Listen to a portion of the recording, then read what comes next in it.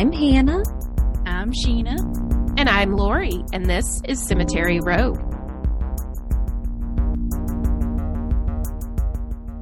Woohoo! Woo! Spooky Very season. excited. Yes. Spooky season. I'm so happy. I love it.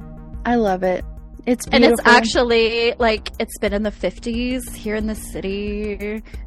And the leaves are changing. And I'm like, yes, I'm achieving my final form.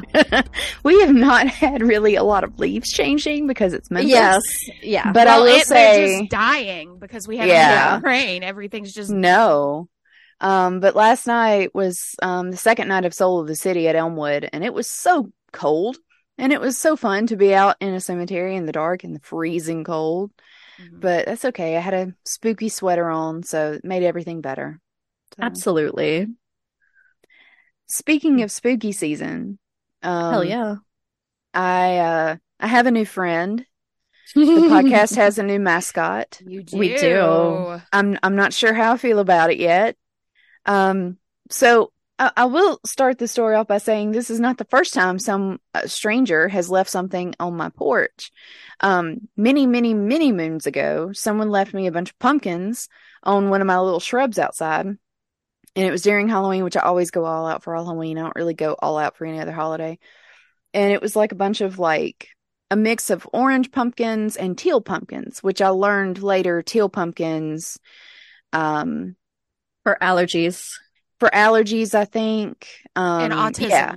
And autism, yeah. So, like, that was good. I learned that. If you didn't know that, now you know that. So, like, I went out and got a bunch of, like, toys and hopefully candies that would not trigger allergies and stuff like that. So, that was good to give out to trick-or-treaters, which I had a lot that year. But anyway, and then last year, I came home from a concert and someone had left a framed photo of Dorothy from Wizard of Oz on my porch. That was also in October. And then this year, I wake up and I look outside on my spookily decorated porch and there's a doll. And this doll is, she was large. Rough. She's large. None of her parts match.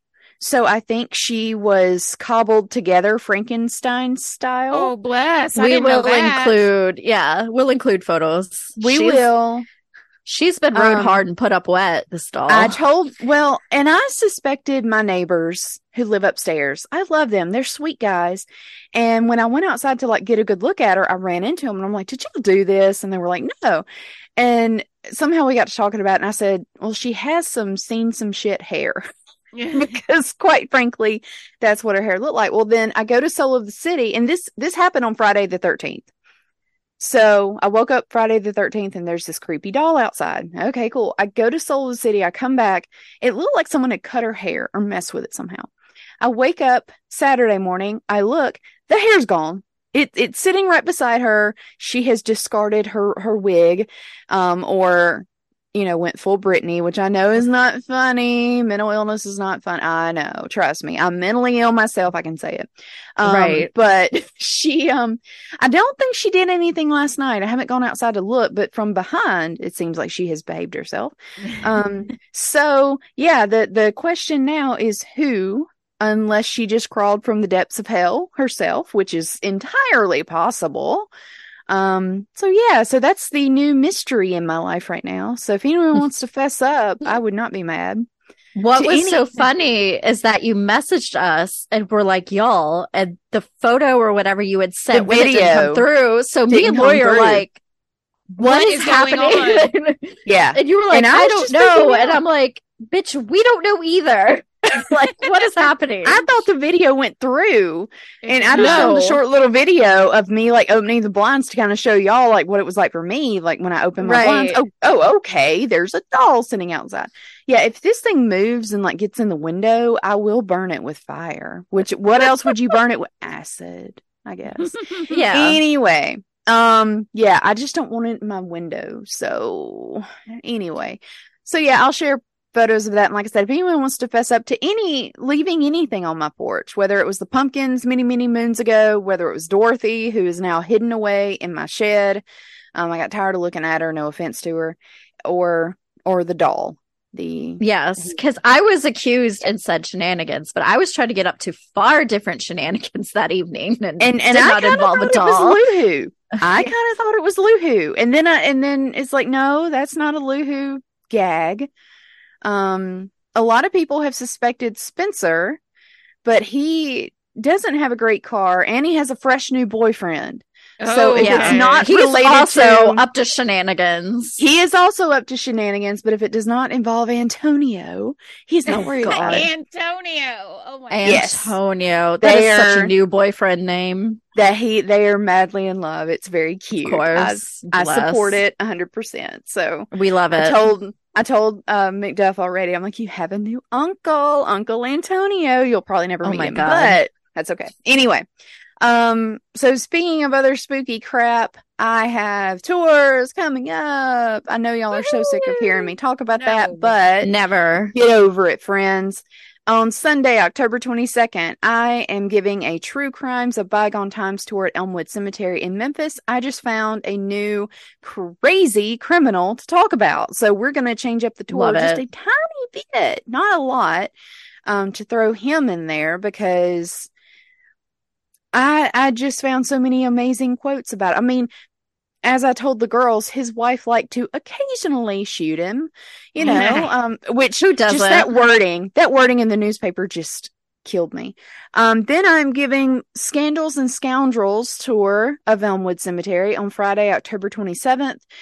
You will have pearls to clutch. I love it. I have not had caffeine this morning. I have pearl necklaces for everyone, courtesy of Cemetery Road Podcast, and you will get a string of pearls to clutch because that whole tour is basically Scandals and Scoundrels. It's like, oh my God, I get to walk around the cemetery and tell the dirt on everybody, which, literal and figuratively. Anyway. And then on Saturday, November 4th, I'm giving my writer's tour, which is still one of my favorite tours. I don't think a lot of people are into it, but I'm like, y'all, we got some crazy stories on that. Please show up. So I hope they'll get into it. I hope so. It's not boring. It's not like, oh, this guy wrote a book and died. Like, no, it's like I said before, people who marry dead people and live people and crap like that. So anyway, that is all happening at Elmwood Cemetery. I'm still your Monday night ghost guide at Backbeat Tours. So if you want to take a walking ghost tour of downtown Memphis, hit me up on Monday nights. I'm occasionally on the weekends, but not always, just sometimes. And if you want to hear me talk about spooky stuff, and hopefully you do, my friend Patrick had me on his podcast, Swirl Talk 901. It is a local show where he talks about a little bit of everything. Kind of, a lot of times it's generally sort of LGBTQ plus community related, but not always. Anyway, he had me on there just to talk about spooky stuff. And Patrick is lovely, and he had our mutual friend Robin, which is how I met Patrick. We're both on there, and we're talking spooky stuff. So go give that a listen. It is Swirl Talk 901. Now, I'm done promoting stuff. Awesome. Well, you're the one of us who actually does things that are. I know. I took my child to Chuck E. Cheese this weekend for her birthday, and then my other child got himself all worked up because he couldn't go to sleep and barfed everywhere at 1 a.m. So, who among us has not gotten ourselves so worked up we puked? Okay, a lot. I understand it. I do too. Completely. Like, I'm right there with you, Sawyer. I've done that so many times. This child can literally puke on command. So that's terrifying. Yeah, terrifying. Yeah. But and today my brother would be turning 42. So unfortunately, he's not with us, but. Happy birthday, heavenly Joe. Birthday. Yeah. Absolutely. Yeah. Yep. So it is spooky season. We have a wide variety of spooky tales for you. I think we all have 2 stories apiece, so strap in and let's do this, Hannah. Let's get spooky. Okay. Yes. Picture it. 1956.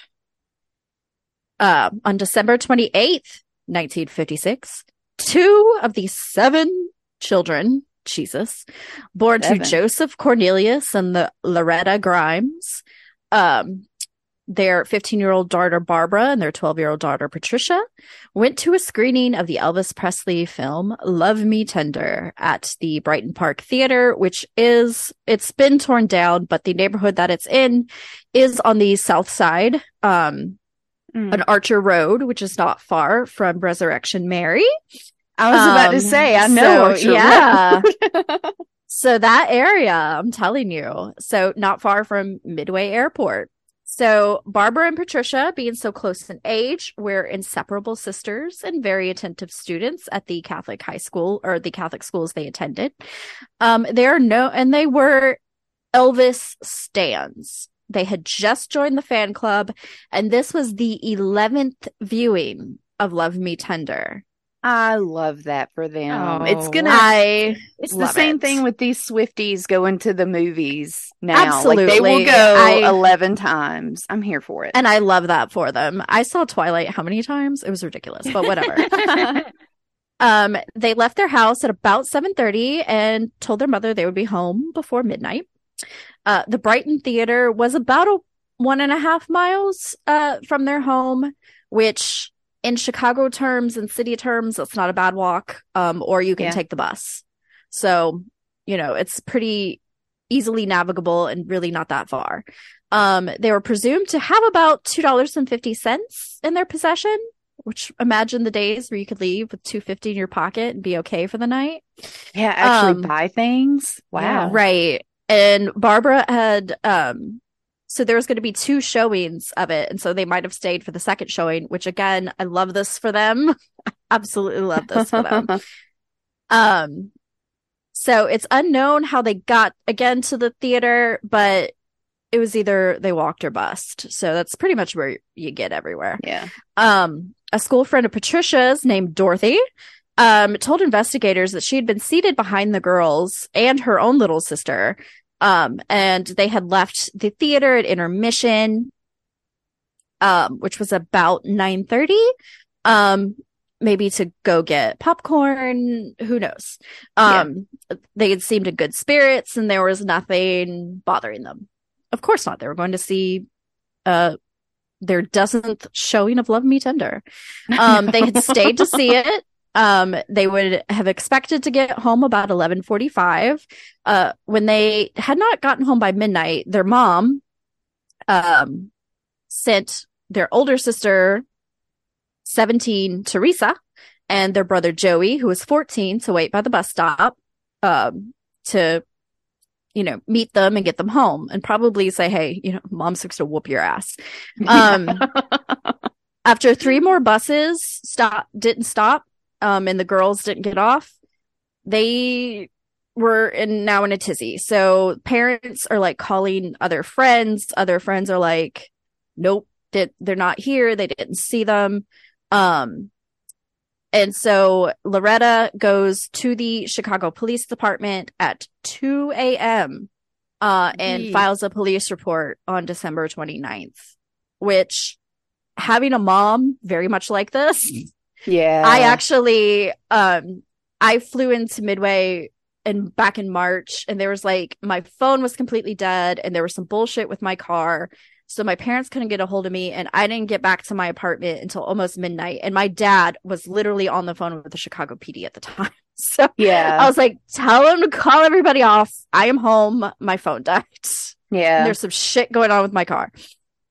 So Miss Loretta Grimes, I understand. So does my mom.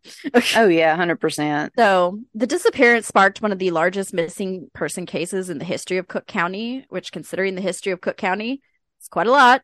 Yes, it is. They started a citywide search. There was hundreds of police officers assigned. They even brought in folks from the suburbs to kind of help. And they also had hundreds of volunteers. So these were, it's 2 kids. This is the middle of the 50s. They were going to see an Elvis movie. What's more Americana than that? I know. They did door-to-door canvassing throughout Brighton Park. They dredged canals and rivers. 15,000 flyers were distributed. The parishioners of their church offered a $1,000 reward. About 2,000 people were subjected to interrogation, Two arrests and charges were brought against individuals, but that fell apart, and one of them asserted that he had been coerced into giving a confession. That's never good. 1950s Chicago cops, that coercion was probably not gentle. No. Despite police efforts and tons of media, including Elvis himself, telling the girls to go home, you know, to be good, go home, and that he appreciated their, you know, patronage, but go home to your parents. There was really nothing. It said they had been at the theater on December 28th. People saw them at the theater. And then some said that they saw them entering a car. Others say they didn't. But, and it was described as, the man was described as being very similar looking to Elvis Presley, which I'm sure was a draw. And that it was a Mercury. Several investigators theorized the sisters had run away from home or were voluntarily staying with boyfriends. But again, the parents were like, no, you know, these were good Catholic young teenagers. They're not going to do that. They were front page news by December 31st. They would only be considered, you know, the cops to the cop thing of, well, are we sure they aren't just, are we sure? Yeah. You know, and maybe one time out of 10 that's true. But 9 times out of 10, maybe go fucking look for them. Yeah. Sorry. Yeah. You know, they had gone about a week again before, you know, they'd heard anything. And so again, return home, even though their parents thought there's no way in hell they ran away. Somebody took these girls. Numerous alleged sightings, of course, would be reported as late as January 9th. They would report seeing the girls in various business establishments. They look like average little Italian girls. They're little white girls. They look like 100. I could walk outside right now and see like 10 people that look just like them. Right. Yeah. You know, again, but of course, every time you had one of these sightings, the cops were like, oh, see, they ran away from home. And it's like, come the fuck on. I know. Theories abounded that they may have gone to Nashville to see Presley in concert. Or, you know, they had been motivated to, you know, hit the road because, I mean, it's Elvis Presley, not Jack Kerouac. Come on. Yeah. Yeah. So on January 19th, Elvis Presley issued the following televised statement. If you are good Presley fans, you'll go home and ease your mother's worries. He also made a direct plea on the radio, imploring them to return home to their mother, because he was also a good mama's boy, so he was understanding. However, January 22nd, 1957 rolls around, and there was a rapid thaw, and a construction worker named Leonard Prescott spotted what he described as, quote, these flesh-colored things. Oh, Leonard. God. Oh, Leonard. Behind a guardrail as he drove along a rural country road named German Church Road in unincorporated Willow Springs. Initially unsure, he thought what everyone thinks, mannequins. Yes, it's never a mannequin. It's never a mannequin. One day it will be a mannequin. Until then, it will always be bodies. He brought his wife back with him for some reason, and she fainted when she saw them. I bet. Maybe he thought they were like dress forms, and his wife might want them or something. Maybe. That's my thinking. But no, she was like, you brought me to see a dead body. Yeah. What? And she was not into it. They were the nude, frozen bodies of the Grimes sisters. And the Prescotts, I'm sure after he woke his wife back up, went to the Willow Springs Police Department to report it. They were on a flat, horizontal section of snow-covered ground directly behind the guardrail, which extended for just 10 feet. So it could have... And then there was a embankment that went into something called Devil's Creek. So my guess is somebody tried to push them off, or...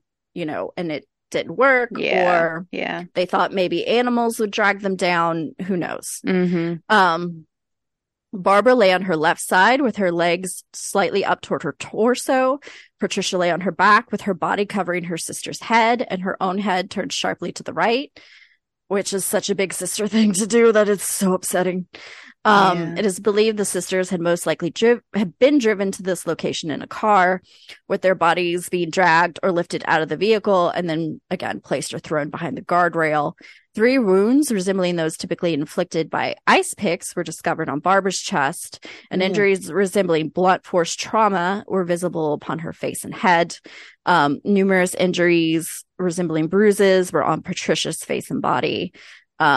The girl's father, Joseph, was driven to the crime scene to identify the bodies. Poor dad. Following his positive identification of the bodies, more than 160 police officers from various police departments, including the suburbs, conducted a search of the crime scene with the additional assistance of the Forest Preserve. The search uncovered little to no real evidence. Any potential link is really, it's like there's a lot of shit in the woods. And the search itself was later criticized due to those organizing the search allowing untrained individuals to trample over, which is, again, one of the things with searches is you want people from the community to be involved, but then you have them all over there spitting on evidence and stomping on bones and doing all sorts of dumb shit. So it's a catch-22. The autopsies were performed the day after their discovery. The autopsies were performed by 3 experienced forensic pathologists, were unable to reach an agreement on either a date or cause of death. Again, them being out in the cold, and Januaries in Chicago were no shit. Right. And especially with what they had in the 50s to be able to determine this. The experts did determine via an examination of the sister's stomach contents that contained their meals and snacks from the evening of the 28th that both girls had likely died within 5 hours of the time that they had been at the theater. So they most likely died on December the 28th or the 29th, but they weren't found until almost a month later. Yeah. And they weren't decomposed enough that it was, this is a decomposing body. It was 2 very natural looking bodies. The cause of death in each case was ruled as being a combination of shock and exposure, although each pathologist reached this conclusion via a process of eliminating other causes. So it was like, we know what it ain't, and so this is what we're left with. In addition, many of the wounds may have been inflicted by rodents, and some of the puncture wounds might have been inflicted after death. So when they got tossed or something like that, or when they were in the car, No obviously fatal wounds were discovered on each body, and toxicology reports, they hadn't drank, drugged, poisoned, any of that. No items of their clothing were ever found, so they were indeed nude. But their bodies were clean. Again, what the fuck? The autopsies would discover that Barbara had likely engaged in sexual intercourse around the time of her death, though they could not tell consensually or not. Right. Though I will say, do this or I will murder your sister is still non-consensually and may not leave marks on your body. The official death certificates listed their cause of death as being murder. The specific means was secondary shock, and that their body temperatures had been reduced to below the critical level compatible with life. So more or less froze to death and went into shock. That's a terrible way to go. I mean, in addition to the murder and potential rape and things like that, that is bad. But then you can't get up, or you're in no shape to get up, and you freeze. You just have to kind of lay there and die. Yeah. It's horrible. One of the coroners to perform the autopsies, Walter McCarran, surmised the sisters' bodies had lain discovered for many days before their discovery. Again, maybe not. But due to the frigid temperatures and recent snowfalls, had maybe been covered by snow and then preserved with it being so fucking cold. And they had a quick melt off right before the bodies were discovered. So they could have been under a snowdrift. Who knows? Oh, yeah.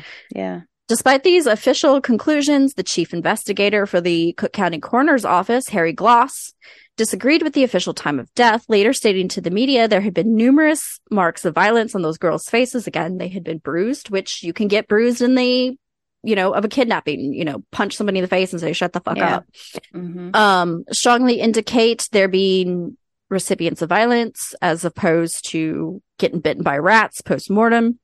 Gloss had also contended that a thin layer of ice found encrusted on the girls' bodies indicated that they had most likely been alive until at least January 7th, since only after that date would there have been sufficient snowfall to react with the girls' natural body heat and create a layer of ice. So essentially, to create a layer of ice, they would have had to have been warm enough to melt the snow, and that snow would have had to that melt would have immediately refrozen.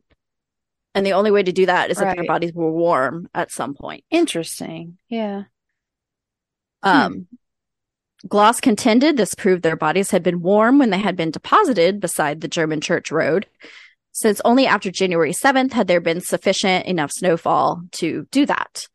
In addition to these facts, Gloss also stated that both girls had been sexually assaulted throughout their period of captivity, and adding that the autopsy conducted upon Patricia had discovered semen on her body, and that curdled milk had been found in Barbara's stomach, even though she did not drink milk at home or at the cinema. So, oh, that's weird. Right. So, of course, with a case like this, there's controversy. Harry Gloss strongly believed the official suspect in the case, named Edward Bedwell, had been the individual who had committed the sisters' murders. Gloss asserted that the wounds noted upon the girls' bodies in the autopsy had not been adequately investigated or considered. He would also further assert, in his opinion, that the wounding and assault marks had been evidence that the girls had been beaten prior to their murder, in tandem with the sexual activity, and were thus in line with the claims Bedwell had provided to investigators in his January 1957 interrogations. Bedwell is the fellow who said that they were coerced. And again, I don't doubt. Gloss would also claim the investigators had refused to disclose these and potentially other lurid details of the case, which we do know back in the day, they would not talk about sexual assault or things like that happening to young girls, especially in the media. There's actually a case that we learned about in communications law where, a family of a murder victim sued a newspaper for reporting that she had been sexually assaulted. And the Supreme Court ruled that no, that's something that's within the purview of the media to talk about. However, it is still common practice in journalism that you do not name living rape victims. Right. So fun journalism inside baseball fact. So they had kind of kept those details to protect the girls' reputations or spare the mother's feelings. Again, it's the 50s, I can imagine. Similar allegations would be repeated in later years by others, some of whom claimed they had seen the original case files, and who have interviewed other residents of McKinley Park who alleged both girls had the habit of spending free time outside bars on 36th Street and Archer Avenue. Oh, please.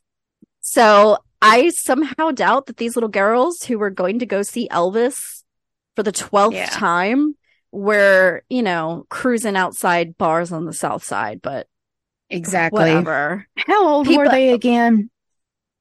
15 and 12. Yeah, no. 12! Oh my God. I didn't remember that. Yeah. No. Babies. I knew they were teenagers, but I couldn't remember. But no. I mean, if these girls were 18, 19, 20, possibly. Right. In which case, I'm 15, like, cruise to your heart's content. Yes, exactly. And a 12-year-old. A 12-year-old and a 15-year-old? No, they're going to see Elvis at the movies. Right. And and if you're a 15-year-old sister, you're not going to be putting your baby sister in harm's way. That's not something you're going to do. Absolutely not. Yeah, I agree with that. No. So despite Gloss's insistence that the pathologist had taken the girls off Madison Street and put them into respectability, he was saying they were hoes. And everyone else was like, dude, what? Shut up. How dare you? How dare you? Calm down, man. Investigators connected to the case, continuing continued to insist that there was no evidence of the girls being disreputable or the recipient of extreme violence or sexual molestation prior to their death. So this sure does sound like a creepy fantasy of an old man. Right? That these were two loose young ladies who were... Why, I'm like, homie... Why would you even suspect that? Homie, you need to take a nap.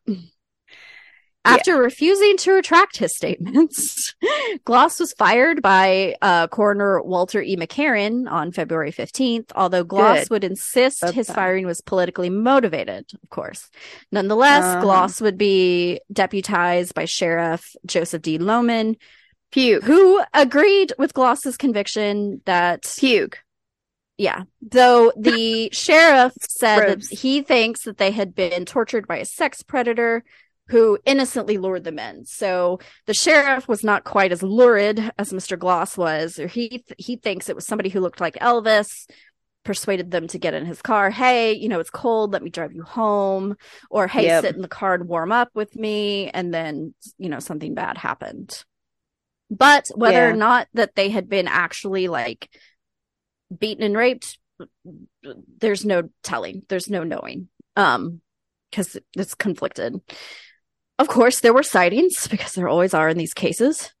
Between the confirmed sighting of the sisters at the Brighton Theater on December 28th and the subsequent discovery of their bodies 25 days later, several unconfirmed sightings, both in and around Chicago, were reported. Numerous people claim they saw them on a CTA bus on Archer Avenue heading east into the city. The bus driver was among those who, again, said that that's why, and he said that they got off on Western Avenue. Mm-hmm. No idea why they would do that. And again, like I said, they look like average little white girls. There's nothing that really stands out. They're pretty. They're both pretty little girls, but a young man named Roger Bernard informed investigators he had also attended Love Me Tender that night and sat behind Barbara and Patricia Grimes, close to their friend Dorothy. According to Bernard, he left the theater approximately 1 minute before the sisters, who had walked down Archer Avenue a short distance, and a late model green Buick had stopped beside. Earlier, they said Mercury. Now we've got a Buick. The girls had hesitated before continuing walking, which could mean that somebody was shouting something at them. Who hasn't been shouted at from a car?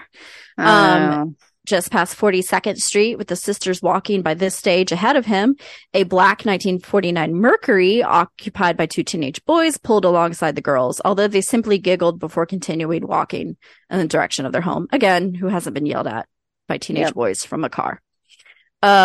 Two other teenage boys, Ed Lorden and Earl Zastro, informed investigators that while they had been driving through McKinley Park at about 11:30, they had seen the sisters on 35th Street. Reportedly, the two had been giggling and jumping out of doorways at each other, which sounds like a sister thing to do. Yeah, it does. With one telling the other, those two Grimes sisters, as they passed them. At this point, the girls would have been about 2 blocks from home. So this would have been about 11:30. Yeah. A security guard named Jack Franklin later informed investigators he had offered directions to 2 girls on the morning of December 29th, about 12 hours after they had left the theater. This verbal exchange occurred near Lawrence and Central Park Avenues, and Franklin later concluded that the girls had been the Grimes sisters. The sole reason is because both girls had been rude and abrupt. Which, oh my God. Okay. On the same date of Franklin's alleged sighting, a friend of Barbara's named Judy Burrow reported to investigators that she had seen the sisters about 2:30 p.m. walking westward on Archer Avenue. So the day after, this other friend says, yeah, I saw them on Archer Avenue about 2:30. So about 2 blocks away from where they were, the 2 teenage boys had seen them. Another classmate was adamant that she had seen Patricia walking past a restaurant on the next day, on December 29th. Patricia had been in the company of 2 identified young girls. The sighting followed by another 6 hours later by a cashier at the Clark Theater downtown who claimed she saw both girls after midnight.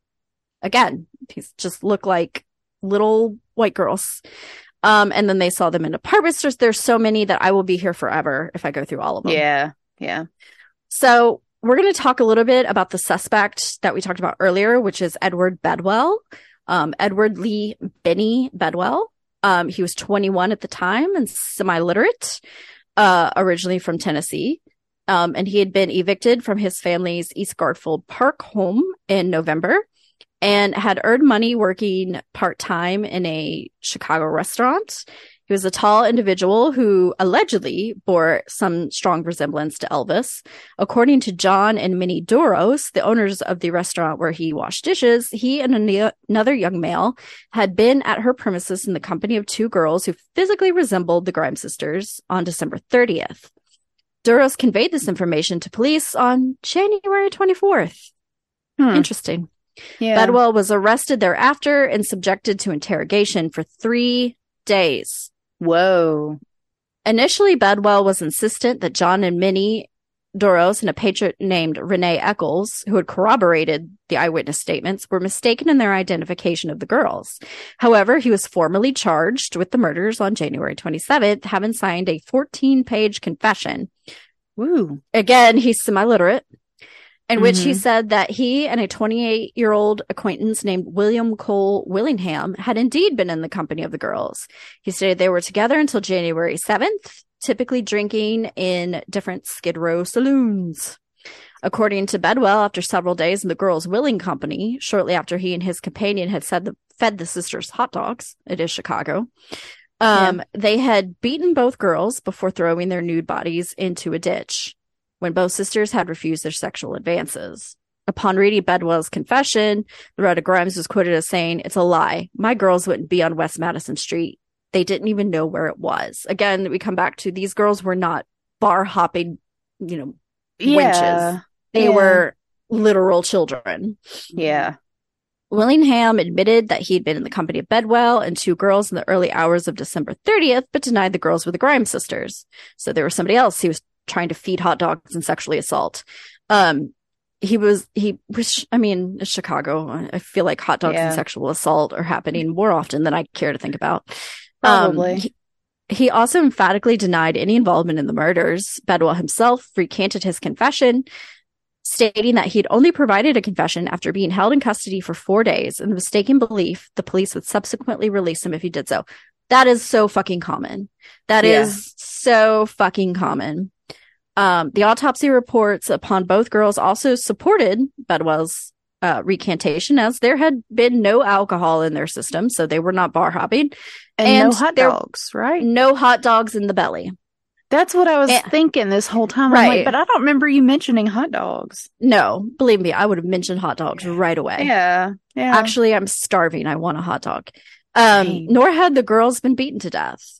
Furthermore, Bedwell is known to have been clocked in at Ajax Consolidated Company, his place of employment, from 4:19 p.m. to 12:30 p.m. that day. So he was at work. There was no way he could have been picking up the girls from the, movie theater. With further records confirming Bedwell had been working in Cicero on the date he said he had murdered them. On February 6th, he was freed on $20,000 bond paid for him by an individual from Champaign, Illinois. Who knows what's going on there? The same year as his acquittal, Bedwell would be tried and acquitted of a 1956 rape of a 13-year-old girl in Oak Hill, Florida. But he was acquitted, so I don't know. And he passed away in November of 1972. So he wasn't very old when he passed away. Yeah. Max Fleeg is another one. He was a 17-year-old suspect, initially considered one of the prime suspects due to his age. Fleeg was protected by contemporary Illinois law that prevented juveniles from being subjected to polygraph tests. Nonetheless, he was persuaded to take an unofficial polygraph test. Never do that. No. Allegedly, he confessed to the murders, but can't use those against him, so they were forced to release him without charge. In addition, police were unable to charge Fleeg with the murders due to there being a lack of physical evidence that corroborated his confession. So you've got lots of people confessing to shit, and it doesn't even match the stuff. Yeah. He was later jailed for the murder of a different woman. Ugh. So, Max.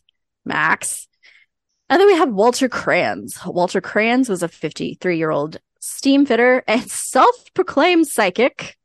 Oh, no. Who phoned a switchboard operator at Chicago Central Police Complaint Room to inform on January 15th to inform the operator that of his conviction that both sisters were deceased and that their bodies would be found in Lyons Township, which is not where they were found. Kranz refused to disclose his name to the operator in this phone call, simply stating he experienced this revelation in a dream. Nonetheless, the operator was able to trace the call to a location close to his home. The park described by Kranz in his telephone call would prove to be approximately 1 mile from the location where the girls were found. When questioned, Kranz informed the police that several members of his family and ancestors possessed psychic powers, and he had this particular vision after a night of heavy drinking. Wow. Walter. Well, that explains a lot. Walter.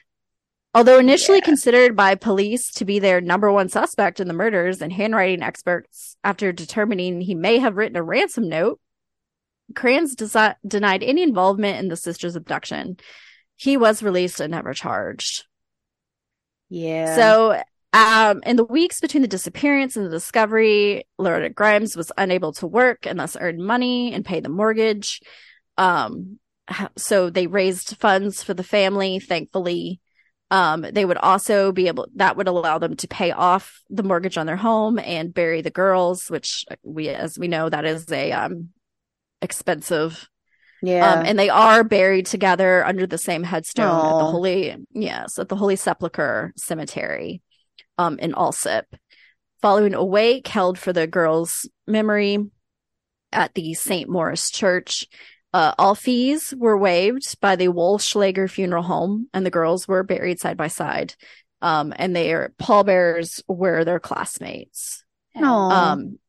In May of 1957, Loretta Grimes received an anonymous telephone call from an individual who claimed to have undressed and killed her daughters, which is nice. My God. I hate this person. Why people? Seriously. Although the Grimes family had received numerous hoax phone calls following the girls' disappearance, this particular caller, having ridiculed police efforts to affix blame upon suspects such as Edward Bedwell, ended his phone call with information indicating he may have indeed been the perpetrator. I know something about your little girl that no one else knows, not even the police. The smallest girl's toes were crossed at the feet. The caller then laughed before hanging up. Fuck this dude. So was it true? I have no idea. Huh. 1 year, possibly 1 year after the murder, Loretta Grimes publicly stated her conviction that her daughters had been murdered by an individual they had known, stating that although the weather had been bitterly cold on the night of their abduction, the girls would have never entered a vehicle driven by an individual unknown to them, regardless of any discomfort. So we know this because 2 different cars passed them and they had some interaction and they just kept walking. Chicagoans are tough. They will walk. They're fine. Yeah. Joseph Lohman, the Cook County sheriff, who had believed they had beaten, tortured, and murdered by a sex predator, died of natural causes in 1969. On the 18th, right? No one's missing that. So if he had a hard drive, check his hard drive. On the 18th anniversary of the disappearance of the girls, Ernest Spiotto, the sole detective who had been involved in the investigation from the very beginning and who had remained assigned to the investigation, announced to the media that there were no credible suspects in the case. Officially, the murders of the Grimes sisters remain unsolved, even though this is an open case. The Grimes sisters' younger brother, James, who was just 11 at the time of his sister's murder, stated in 2013 that he welcomed what he saw as a public reopening of the case, stating, "I just assumed it was never going to be solved, but maybe there's hope." Now, in 2013, internet sleuths did some internet sleuthing, because that is what we do. Good. A retired West Chicago police officer named Raymond Johnson began a personal investigation into the case. Johnson, considered by many to be an expert on the case, had become interested in the case in 2010 when he had been researching a book he had been writing about the city's history. Having extensively researched the case, Johnson stated that the case is still a solvable one, but only with public assistance. And he believes the perpetrator of the crime had been a 23-year-old self-confessed child killer named Charles Leroy Melquist, who had been considered a suspect in the children's abduction and murder in 1957. Melquist had been convicted of the September 1958 murder of a 15-year-old girl named Bonnie Lee Scott. Oh my God. Whom he had known prior to her murder and whose decapitated body had been found 2 months after her disappearance, less than 10 miles from where the Grimes girls were found. Following the discovery of Scott's body, investigators had noted similarities in this murder and body disposal and that of the Grimes sisters. Nonetheless, Melquist was never questioned. Because why would we? Why would we? Right. The day after Bonnie Lee Scott was discovered, the Loretta Grimes received a phone call from an individual who, on this occasion, claimed responsibility for Scott's murder. On this occasion, the caller stated, "I've committed another perfect crime. This is another those cops won't solve. And they're not going to affix blame to Bedwell or Barry Cook," which who knows who Barry Cook is. Loretta Grimes would remain adamant until her death that this caller had been the same individual who had contacted her back in May and apparently, yes, the daughter did have the crooked toes. Oh, yeah. Stating, "I will never forget that voice." Yeah. Charles Melquist has never been charged with this alleged involvement in the death, and he died in 2010. So this is still an unsolved murder. Okay, if they did find DNA, we can test it. DNA. No. Okay. They found semen, but they didn't preserve it because of the 50s, and you couldn't even blood type semen back then. Right. The most you could say was it's present. And I was thinking if they actually I want to believe that this DNA is still somewhere, but something tells me it's not. Yeah, it's probably not. The only way this is going to get solved is if there's a deathbed confession. There's no way for us to go back and test anything. Homie that he suspects died in 2010. Right. So not likely at this point. Yeah, it's very frustrating that those cops just didn't seem to really care a lot about these missing sisters. Imagine that. Yeah, I know. Never Just do. imagine. Yeah. Am I going next, or Luhu, do you want to go next? You can go next. Okay. This is a very short story. So I am telling 2 hometown murders that my mom always told me about while I was growing up. Just the casual stuff like, oh yeah, that guy was holding in his guts after they've been slashed out, and oh, that guy had his head blown off in that restaurant. Like, oh, okay, mama, yeah, thanks for telling me this. I'm 5. I'm kidding. I wasn't 5, but my mama was, always into true crime. So these stories just, she loved to tell me this stuff. This is why I am who I am. So my mom, and these are from my hometown of Pontotoc, Mississippi, which is like 20-30 minutes outside Tupelo, Mississippi. It's all in North Mississippi. You either know where it is or you don't care. So anyway, we're moving on. So my mom worked for a local school system back home, and for a lot of those years, her office was on Highway 15 in Pontotoc, near a building that used to be a restaurant. And for as long as I can remember, it's been a private residence, but originally it was a restaurant.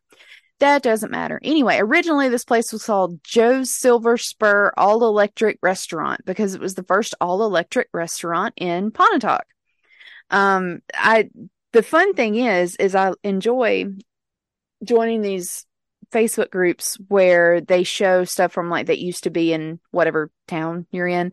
And there is a Facebook group for Pontotoc County that has a lot of photos from like the old days. And I found where they had posted about this restaurant, and it was like a news story about it saying it specialized in steaks, seafood, and barbecue. And a lot of people in the group were like, oh yeah, we went to a lot of like high school banquets while we were there, stuff like that. But yeah, there was a whole news story about how, it was all electric and they have all this new equipment. Ooh, fancy. Which all of it, I was like, I guess this is fancy back then. I don't know. Anyway. So my mom always told me about this restaurant and said how one day a guy walked up to a couple that was seated at a table in there and said something like, you knew I was going to do this, and shot the guy's head off. And that's pretty well what happened. So picture it. It's July 21st, 1970. I'm thinking that the restaurant was still called Joe's Silver Spur. I really don't know. But Eamon Ray, who's 58, walked into whatever the restaurant was called, but it was the restaurant where at least the Silver Spur used to be, if it wasn't a Silver Spur at the time. Anyway, he walks into the restaurant with a shotgun, and he walks up to James Patterson, 56, a cattle hauler farmer and a former sheriff's deputy. The sheriff, local Pontotoc County Sheriff, quoted witnesses saying that Ray told Patterson, "I told you 2 years ago I was going to do this," and immediately shot him. James Patterson died immediately of a 12-gauge shotgun wound to the throat. Damn. Yeah. 12-gauge shotgun to the throat, and his head was still fucking attached? I don't think so. Oh. Which is why Mama always said it as, "Oh yeah, this guy shot this other guy's head off."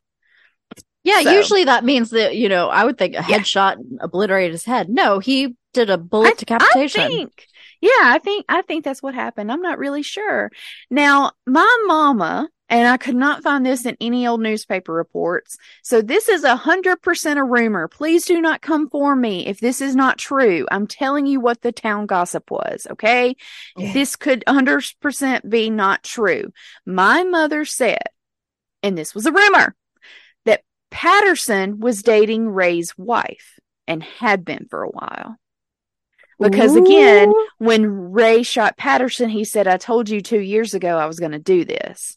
Quit fucking my wife, I'm going to blow your head off." And I mean, Patterson was sitting there with his wife when all this went down. So, Mr. Ray was a little tired that Mr. Patterson was hitting it, apparently, allegedly. Damn. James Patterson is buried at the Pontotoc City Cemetery. There are children heading to my doll. Oh, no. I see them running. They are heading toward the doll. Well, if they want it, it's theirs. Anyway, okay. So James Patterson is buried at the Pontotoc City Cemetery, which is in Pontotoc. It's where I have a lot of family. It's where a lot of, obviously, Pontotoc's dead wind up because it's the Pontotoc City Cemetery. He has a flat marker because you can only have flat markers in that section of the cemetery, and he is buried alongside his wife, Doris, who lived quite a ways. I think she died in like 2001. So, and this happened in 1970. Was Doris the community bicycle in question? No, this is the victim's wife. Okay. So they stayed. So the victim had been fucking the other guy's wife. Yes. Okay. So so Ray said that Patterson was messing with his wife, and he said, "I told you 2 years ago I was going to do this," and he shot Patterson in the head. So Patterson is at Pontotoc City Cemetery, and Doris is buried right beside. They have a marker that is for both of them. So even though he allegedly did that, Doris, I guess, is, Tammy Wynette. She's standing by her man. She is. I am pretty sure Eamon Ray is buried in Choctaw County, Mississippi, which is kind of central Mississippi, because it was the only Eamon Ray I could find anywhere. In Mississippi anyway. It said he died February 25th, 1978, at the age of 66.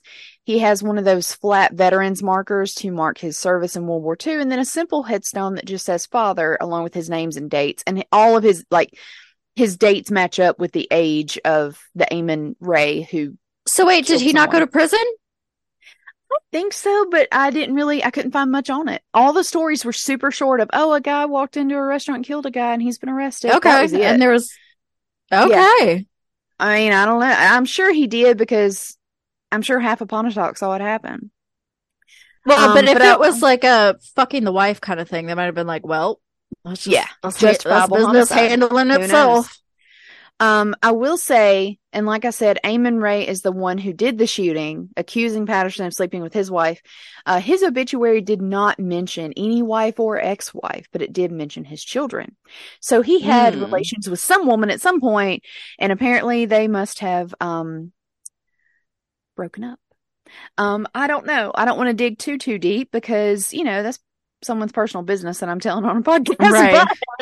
But like I said, this is one of those stories my mom always told me growing up of, oh yeah, a guy shot a guy in that restaurant. And now I work in the building right beside it. And I always thought I it was a little love weird. it. Anyway, so that's my very short first story. My second story is a little longer, and it does involve another Pontotoc murder, and it is a lot more gory, if that's even possible. All right, Luhu, scare us to death. Okay. Well, they're not as scary as I wanted them to be, but y'all, like I said, this week was rough for me and I did not have time to do the research I wanted to do. So, this is something that's always interested me. So I just hit up Google and read it. And so we're going to talk about trigger warning skinwalkers. I do know that some people are very sensitive to the term. So I apologize if you have something, a better term to refer to them. Please email us. We are uneducated about the proper way to refer to these cryptids, I guess. Yeah. And yeah, we want to be sensitive, but I'm just gonna call them by the name that everybody knows them as. So trigger, trigger, trigger, if this is something that is sensitive to you. Okay, so I've got two stories, so I'm just gonna start with the first one. We live in a rural community on the Navajo reservation. My aunt and her two brothers were home alone while my grandparents had left for the evening to attend a chapter house meeting. They were in the house, and like many people from the reservation, they didn't have electricity. It had been dark outside for about an hour, and my aunt and uncles were getting ready for bed. Outside, they heard noises, as if someone was moving things around outside. My oldest uncle went to look out the front window and saw a figure out by the truck. This was immensely out of the ordinary because the closest neighbor was miles away. Whatever it was, opened the truck door and began to dig through the personal items that my family had left in the vehicle. My aunt and uncles were frightened by the sight and knew that they should take action. They took out the rifle and all steadied themselves to hold it up. They flung open the door and aimed the gun at the dark figure. The figure turned and started to walk towards them, totally unfazed by the weapon. My uncle pulled the trigger, but nothing happened. The figure drew closer, and my aunt began to smell something like a rotting corpse. It was so strong it made her gag. My uncle continued to pull the trigger with no luck, and the figure came closer and closer. Off in the distance, headlights were coming up the road. My grandparents were returning. The figure looked toward the lights and started to move away and tucked itself behind a tree near the house. My oldest uncle ran toward the truck with the gun. My grandfather got out of the car, and my uncle pointed to the tree. The thing was poking out its head to observe what they were doing. My grandfather ran into the house and over the stove, grabbed a handful of ashes and rubbed it over the gun and placed an ash-covered bullet in the chamber. He walked out onto the porch and fired toward the tree. Whatever that thing was didn't expect the gun to go off. The gunshot echoed and the dark figure began running. My grandma chased my aunt inside and my uncles and grandfather went after it. There weren't many roads or paths, so as my grandfather and uncles chased after the figure, the truck was bouncing and the headlights were not fixed on one particular spot. My uncle swears that whenever the headlights would hit the figure, he saw a woman. Not only that, whatever it was running on all fours like a bear. My grandfather eventually stopped the truck, and as they neared the ditch that drops about 20 feet, he got out and began to yell in Navajo. My uncle says he was yelling about a local woman. He yelled that he wasn't scared and that he knew it was her and to leave his family alone. A few days passed, and there was news that the woman that my grandfather was yelling about had passed.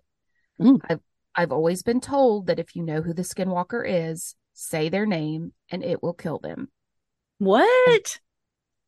And wow. That is story number 1 from Reddit. That was nice and terrifying. Yes.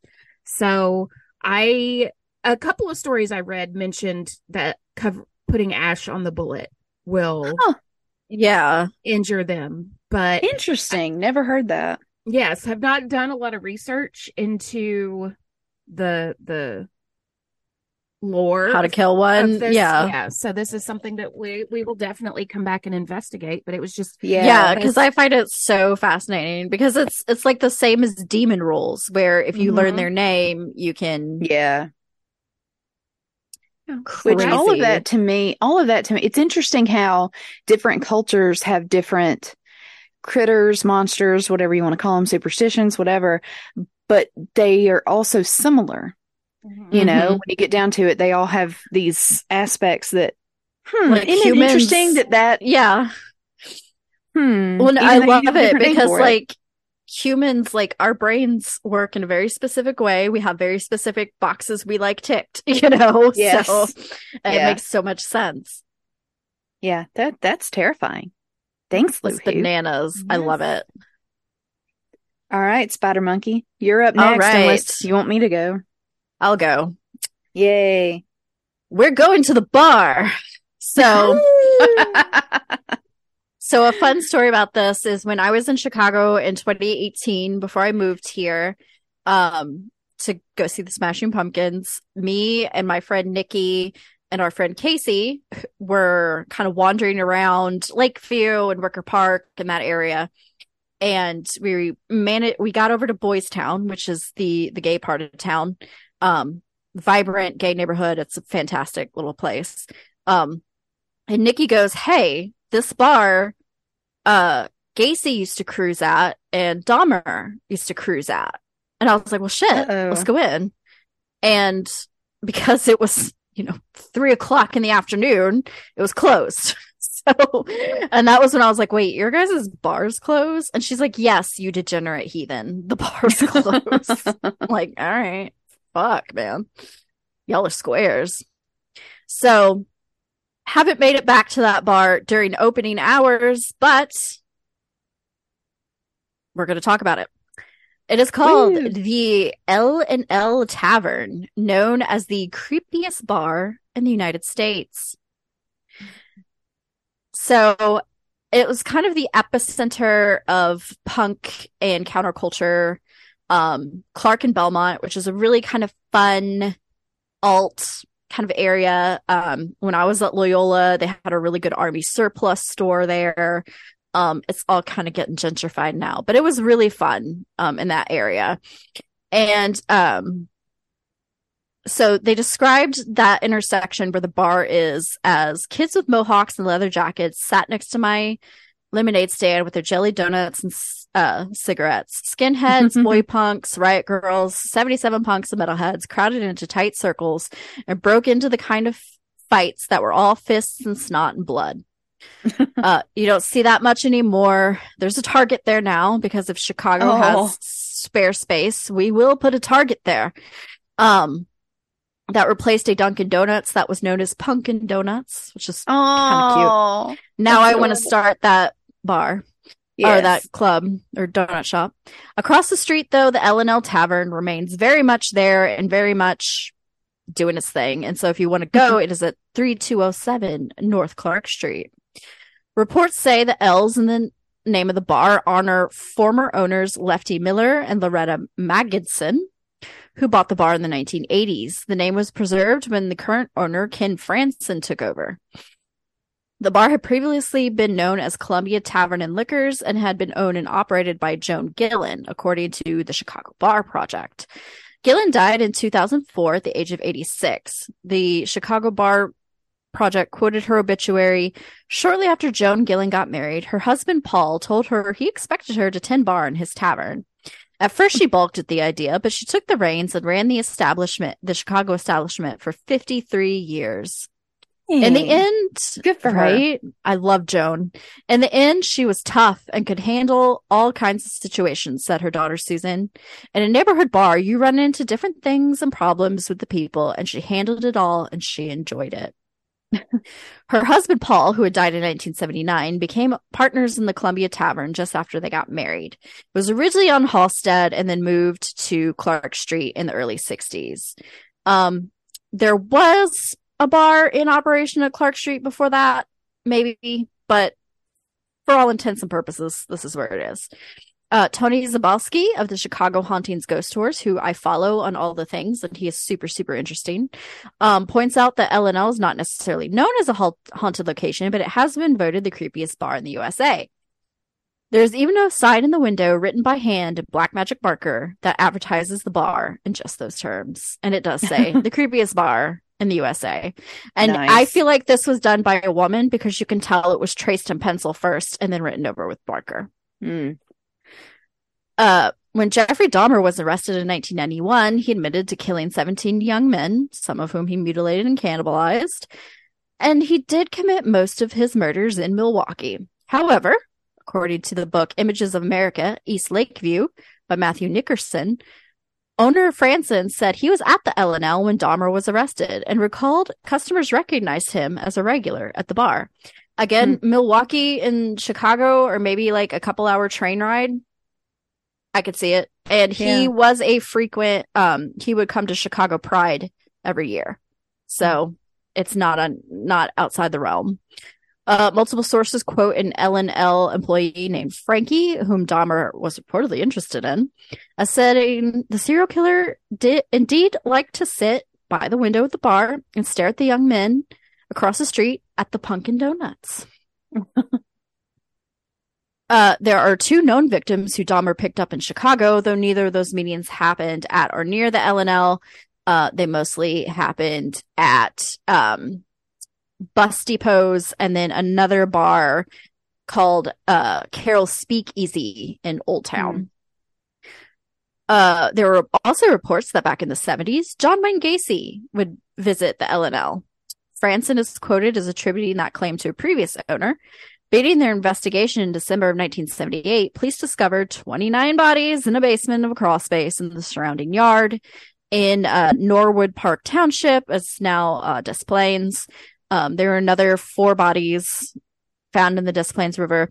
And here's a fun fact. If you have a gentleman caller over and they tell you, oh, yeah, I grew up in Des Plaines, and you go, oh, yeah, that's where Gacy lived, they leave. So... You know, hey, how many times have I cock-blocked myself with random serial killer facts? Many. Gacy, he clearly was not up to your standards then. Right. Yes. If you do not get horny hearing me info dump about serial killers, we're not compatible. I'm sorry. No. You don't have to get off on serial killers, please don't, but you need to get off on my astounding knowledge of them. I ask so little. Gacy would later be convicted of 33 counts of murder in 1980, and he was executed on May 10th of 1994. Gacy's background at face value didn't seem to suggest anything untoward. He owned a construction company. He was a precinct captain for the Democratic Party. He had been photographed with Rosalind Carter. But he had also gone to prison for sodomy in Iowa. So guys. Most infamously, he was known for his work as a clown, which we know, if you ever hear him described as like luring young boys in with a clown costume, no, he lured teenage and other young men in with like pot and the promise of jobs. Let's be real here. The victims are no less deserving of sympathy just because they might have wanted to smoke a little weed. I know. With regard to the present day L&L, the claim is that Gacy actually showed up there in full clown costume, which, okay, that's not the weirdest thing I've ever seen in a bar, but I can't say I'd enjoy it. The book Images of America, East Lakeview also points out that well before any stories about serial killers started showing up, 2 past owners of the bar were victims of attacks and unrelated incidents. Oh my. Chicago's a rough town, man. Yeah. The book says early owner Paul Gillen, Joan's husband, was the victim of a robbery at the bar. Then it was still called Columbia Tavern and Liquors in 1961, in which he was bound and gagged and had lit matches held to his back. Oh, geez. Like, what kind of fucked up robbery is this? Right. And then in 1950, then owner Marshall Talixon was struck in the eye in a drive-by shooting. Jeez Louise. Finally, it's important to emphasize that Gacy and Dahmer. It's not funny. It shouldn't be a joke. And when the article where I took the vast majority of this was written, they had just identified another of Gacy's victims that week. Yeah. So that is the L&L Tavern on Clark Street in Chicago. I strongly recommend. It's a local business. Go check it out. And yeah, buy a beer. Ask the bartender some crazy stories. And tip your bartender too. Tip the bartender, tip the waiter. It is hard out there for the service industry. Don't be an asshole. And then go to Target. Yeah, exactly. All right. Well, I have another story about two men in Pontotoc, Mississippi who just couldn't get along. Imagine. Although this one has a lot more detail to it because for one, the legal documents are online, so they're very easy to find. And then two, a member of the victim's family has written a blog about it. So if it is to be believed, and I mean, it's basically what was passed down in his family about it. So this whole story is a mix of those two things, but mostly heavily on the legal documents. So don't come after me. So, growing up, my mama always told me about two local men who fought, and then one of them crawled down the road that they were fighting on to the main highway, Highway 6, with his guts hanging out. That's how my mama always worded it. So I was like, what? And actually, a few months ago, back before my mom died, we actually rode around the area where it all went down. And some of it is blocked off, like the road is closed in one part and all that. But this was literally maybe a month before Mama died. It's weird, but like we had dug into this right before she passed. And so it's been on my mind to share it. So picture it. It's Pontotoc, Mississippi, December 1968. There are two friends in town, Jimmy Crosby, who's 31, and Billy Joe Kidd, 29. They were both married. That sounds about right. Oh, yeah, just wait. Oh, boy. Both were married and their wives were friends too. But then Billy Joe, I think he went just by Joe. Joe and his wife divorced and they had a custody battle. Happens all the time. Jimmy's wife, who was friends with Joe's wife, convinced Jimmy to testify in the divorce proceedings against his friend because supposedly, my mother said this, also the Jimmy's family's blog says this, that Jimmy had walked into Joe's store, because Joe owned a little store in town, and caught Joe in the act of sexual relations with someone who was not his wife. Oh, dear. So Joe was supposedly banging someone who's not his wife in his store in just the middle of the day, as you do. Oh my goodness. So, yeah, I mean, that's the gist I've received. If that is not 100% correct, well, just go correct that blog or go correct my mother's rumors. Anyway, so he testified against his friend Joe and said, yes, I saw this, he did cheat on his wife. And so custody was awarded to Joe's wife. Not long after that, Jimmy began receiving threatening phone calls. I don't know what it is, and maybe this happened everywhere, but it sure seemed to happen in Pontotoc a lot. Threatening phone calls used to be a really big thing. I mean, there's no caller ID. You can't trace shit. Yeah, and so, like, I remember my mom said, this is a whole nother story. My aunt actually had a stalker at one point, and he would call and leave and like say threatening things to my aunt and say things like, I saw you downtown wearing such and such dress, or I saw you at whatever store today. Yeah, it was really creepy. Anyway, so anyway, the caller apparently disguised their voices, but Jimmy would get mad and say, okay, you know what, meet me somewhere in town, like I'm gonna, kick your butt or whatever, and no one would ever show up. So it's all talk. But I'm not sure how they agreed to do this, but in December of 1968, Joe and Jimmy did talk.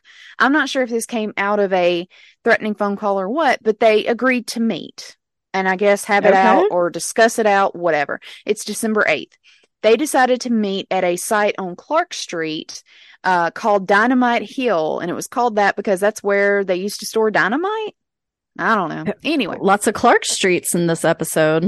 Yes, there are. And Clark Street is connected to Highway 6, or it was connected to Highway 6 at the time, which is why I have the story of a guy crawled to the edge of the road with his guts hanging out. It doesn't do that now because they've closed off the road. But anyway, that does not matter. Supposedly, and most of what I'm about to tell you is from Joe's side of the story. Joe's family didn't want him meeting up with Jimmy.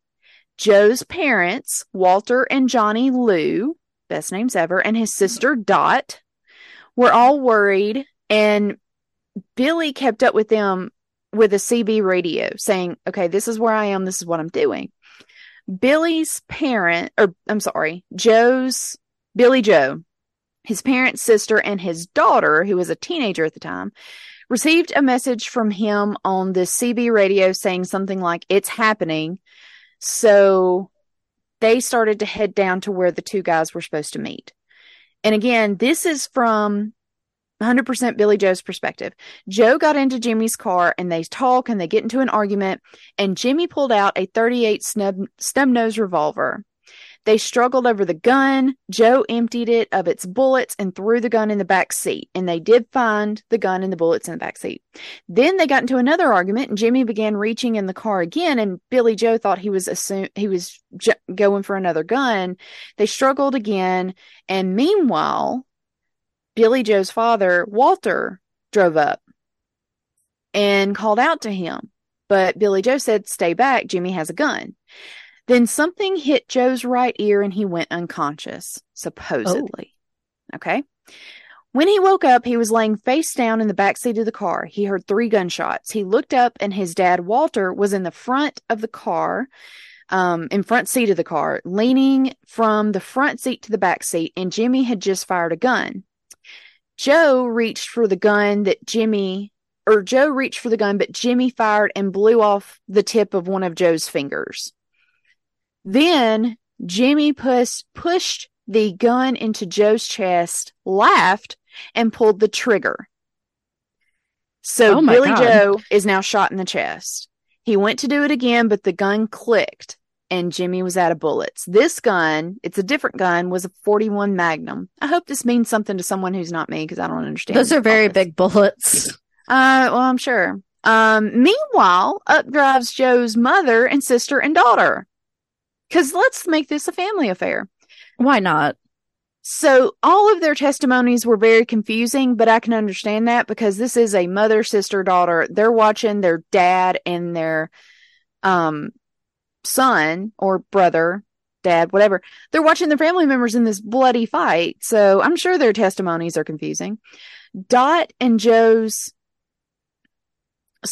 the sister, and Joe's daughter got out of the car and began running toward Jimmy's car and Walter's truck. Jimmy tried to run toward Dot, but she ducked and he missed her. So then he got into her car and started driving off with Joe's mother in the car.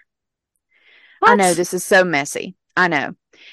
But then Joe's mom doesn't remember whether or not she got out of the car. But she does remember that Jimmy got into Dot's car. It's very confusing. Then they drove down the road toward Highway 6 and stopped. Johnny Lou, the mother, got out of the car and ran back to Dynamite Hill. By this point, Jimmy is at the intersection. So Jimmy is at the intersection, okay? And he has a very severe wound to his stomach. Oh dear. Somehow all of this was left out of the kid family testimonies, though. No one mentions that Jimmy has a very intense wound to his stomach. So he has a wound so bad in his stomach that, yes, it partially disemboweled him. God. The Crosby family said they believe in their blog that Joe held Jimmy while Walter cut him. So Billy Joe is holding Jimmy, and then the dad, Walter, cuts him, right? Jesus. But no one from Jimmy's side of the family was there that night, so we truly have no clue. This is speculation. Now, the first person to arrive at the scene was actually a Memphis police officer. He was in town visiting his parents who lived nearby, and he heard someone hollering for help. And when he arrived, he saw Jimmy and Johnny Lou, Billy Joe's mother, and he said Jimmy was lying on the pavement, bleeding profusely. And this is his words from his testimony. It said he had some tight wound in his stomach. It was open and looked like part of his intestines were showing. Johnny Lou was in shock and he was trying to calm her. Meanwhile, Jimmy said, I am dying. Someone get me to the hospital. You are all going to let me lay here until I die. I am cold. Oh, a local minister was driving by, saw all of this, and he was one of the first civilians on the scene. He pulls over to see if he can help. And he said, Jimmy said, please don't let me lay here and die because people have died from a lack of attention and all. And when asked who cut him, he said Billy and Honey. Later he said Billy and Walt. Either way, he's basically, Honey was the nickname of, I think, either Billy Joe or his daddy, one of them. Okay. I don't know why he would call a grown man Honey, but that's beside the point. Either way, he does say Billy and Walt, meaning Billy Joe and his dad cut him. Right? Okay, and then a local couple, George and Ruth Simon, passed by and they stopped too. Now, the Simons were probably one of the wealthiest, if not the wealthiest couple in Pontotoc County. They had a department store that was there for decades. Their family home, both George and Ruth had passed on. Their family home is still there. It's still in their family. They have this one amazing Christmas display they have literally put up since my mother was a child. Like, this sucker has been up almost 70 years. It's a very specific Santa with reindeer that move. It's my favorite thing ever. So either way, I say all that to say that's how I feel like I know that family. But Ruth Simon took off her mink coat and put it on Jimmy to keep him warm. Damn. So yeah, she had a mink coat, which I'm like, oh, must be nice. But I mean, Jimmy had said he was cold. And so she put that on him to keep him warm. And Jimmy's family said in the blog they never forgot that act of kindness from her. That is very sweet of her. Yes. So Dot and Billy Joe's daughter took Billy Joe to the hospital. He survives all of this, even though he was shot in the chest. Walter drove himself to the hospital. He had been shot twice. Jesus. So Jimmy died of his stab wounds about 5 or 6 hours later. As I said earlier, he was 31. Walter died of his gunshot wounds a few weeks later on December 20th. He was 59.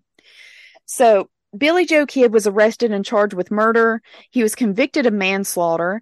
He was sentenced to 10 years in prison. And then in 1972, the conviction was overturned because the court ruled that the dying declaration that Jimmy gave was not actually a dying declaration at all, because the victim was, quote, in no fear of impending death and was hopeful of recovery at the time this statement was made.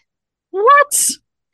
Yeah, there's a little bit more to it than that, but that's the big argument was he didn't think he was dying. And so all of his statements he said were going, and I'm like, he repeatedly said, I'm dying, please help me. Jesus Christ. I get what they're saying. There is hope there that he might recover, but he also knew he was not dying. So I don't know. The Crosby family blog says, there is so much speculation in this case, and that's true. And by the way, I forgot to mention, I don't think they ever tried Billy Joe ever again. I think they let it go. And as the Crosby family blog says, there's a lot of speculation about this case. Maybe Jimmy was the aggressor all along. Or maybe Joe and his family planned this attack on him and set him up and said, okay, yeah, come meet me. And then the whole family comes out to tussle. And, no one knows. And I mean, maybe the Kidd family knows, but it's so long ago. And what does it matter? People have died now. It's been generations. But as I said, I grew up with this story of a guy crawled to the edge of the road holding his guts in. And that's more or less what happened. I just never knew the whys and the hows. And then you find out it's two friends who got into it because of a divorce and custody proceedings. And it's like, man, I don't know. It's ugly. And I know that obviously when you have things like that happening, when it's divorces and custodies and it's your family, you're so passionate, you're so upset. Yeah. it gets real and it can get violent really quick, especially if you have weapons. So anyway, Jimmy Crosby is buried at West Heights Cemetery in Pontotoc, Mississippi, which is by West Heights Baptist Church. And my grandmother and great-grandmother are there. I go out there all the time. His monument's simple. It's got his name and dates on it with a scroll and a cross. Members of the Kidd family, including Joe's parents, Wayne and Johnny, and his sister Dot, are all buried at Ebenezer Cemetery in the Black Zion community of Pontotoc County. Dot died in 2022.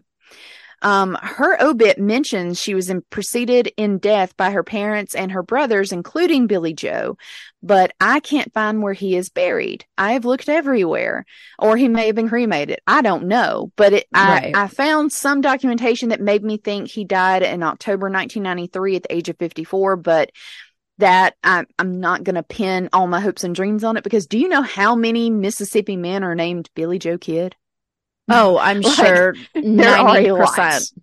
There are a lot of men in this state. Now, they are from all, age ranges, and they're from all time periods, but there were several I found that I'm like, that's a similar age to my guy, so could it be? Right. I don't know. And like I said, I do, in a way, hate to dig up old family drama, but I was like, these stories low-key terrified me as a child. And I was fascinated by them. And I love hometown murders of, this is what happened in your hometown years ago. And it was right there. So you're always kind of scared of that one location. Like, a murder took place there.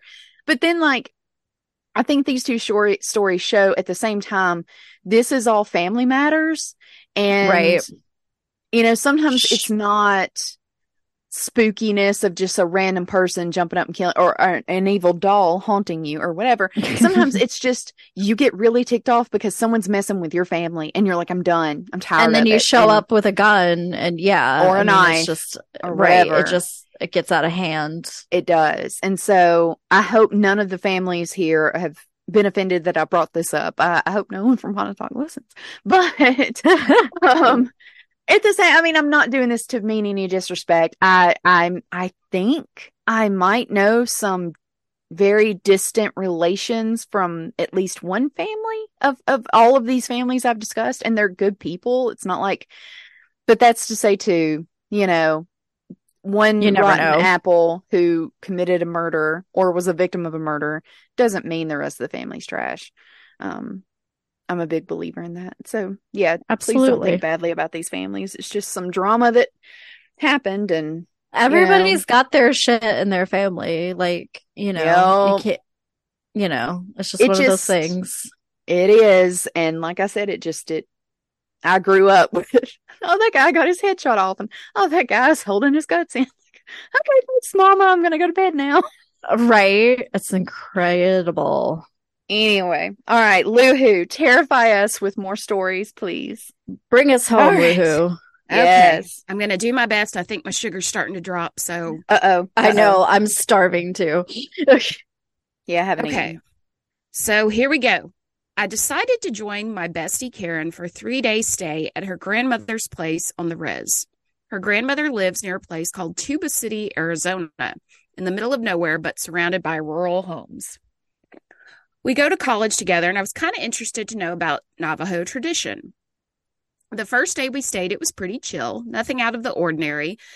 But then her grandma said that a stray dog came out of nowhere and wouldn't leave. To me, it did act kind of strange and ugly. Black, shaggy coat, looked like a mix between a German Shepherd and a lab.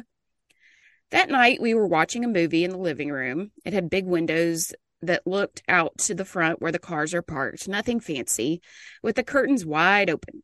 Grandma was in the kitchen cooking dinner, and we were watching a movie. Next to the window is a medium bookshelf where the DVDs are kept. Y'all remember DVDs?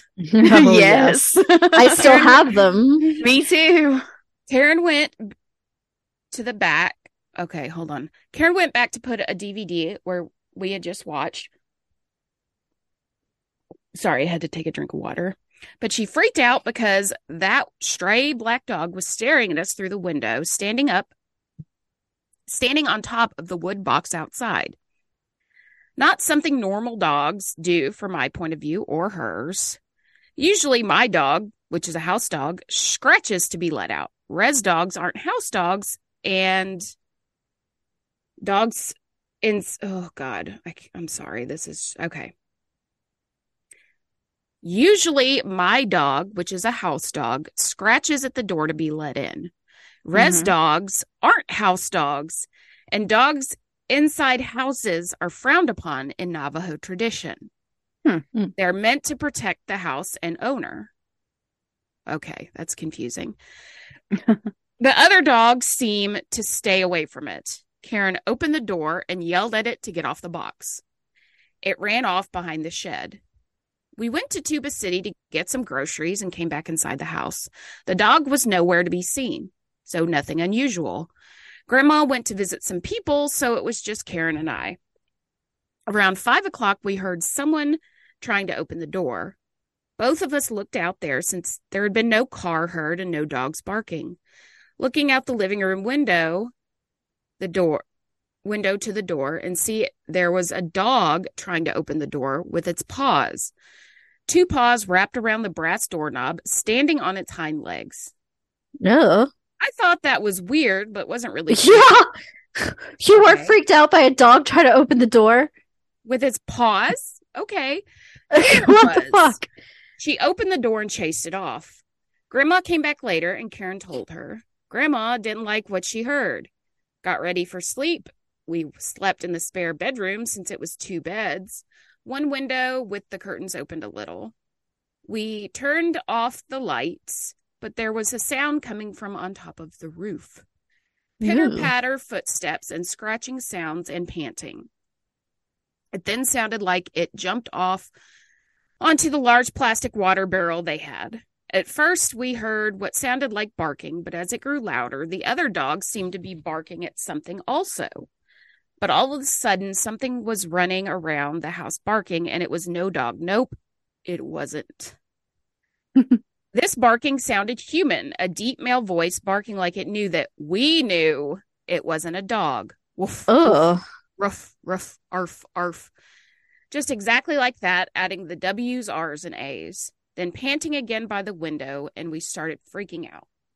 Yeah. Karen decided to, in my opinion, which was stupid, this was stupid, open the curtains to look out. There was the stray dog on its hind legs looking into our bedroom, but this time it sunk, and what I thought were 2 black holes in the neck, another pair were eyes that twinkled. Think of those ugly, glossy spider eyes staring at you. And the paws were deformed-looking hands with overgrown, somewhat thick and sharp fingernails. Again, we both screamed and shut the curtains closed. Grandma came running through the door and seeing it. First thing she did was grab ashes from the fireplace, 3 shells into the shotgun from under her bed, bless herself in Navajo, and went outside to shoot it.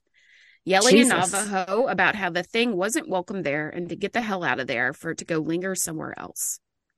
Them being both traditional, the next day they called a medicine man to come over and put cedar in.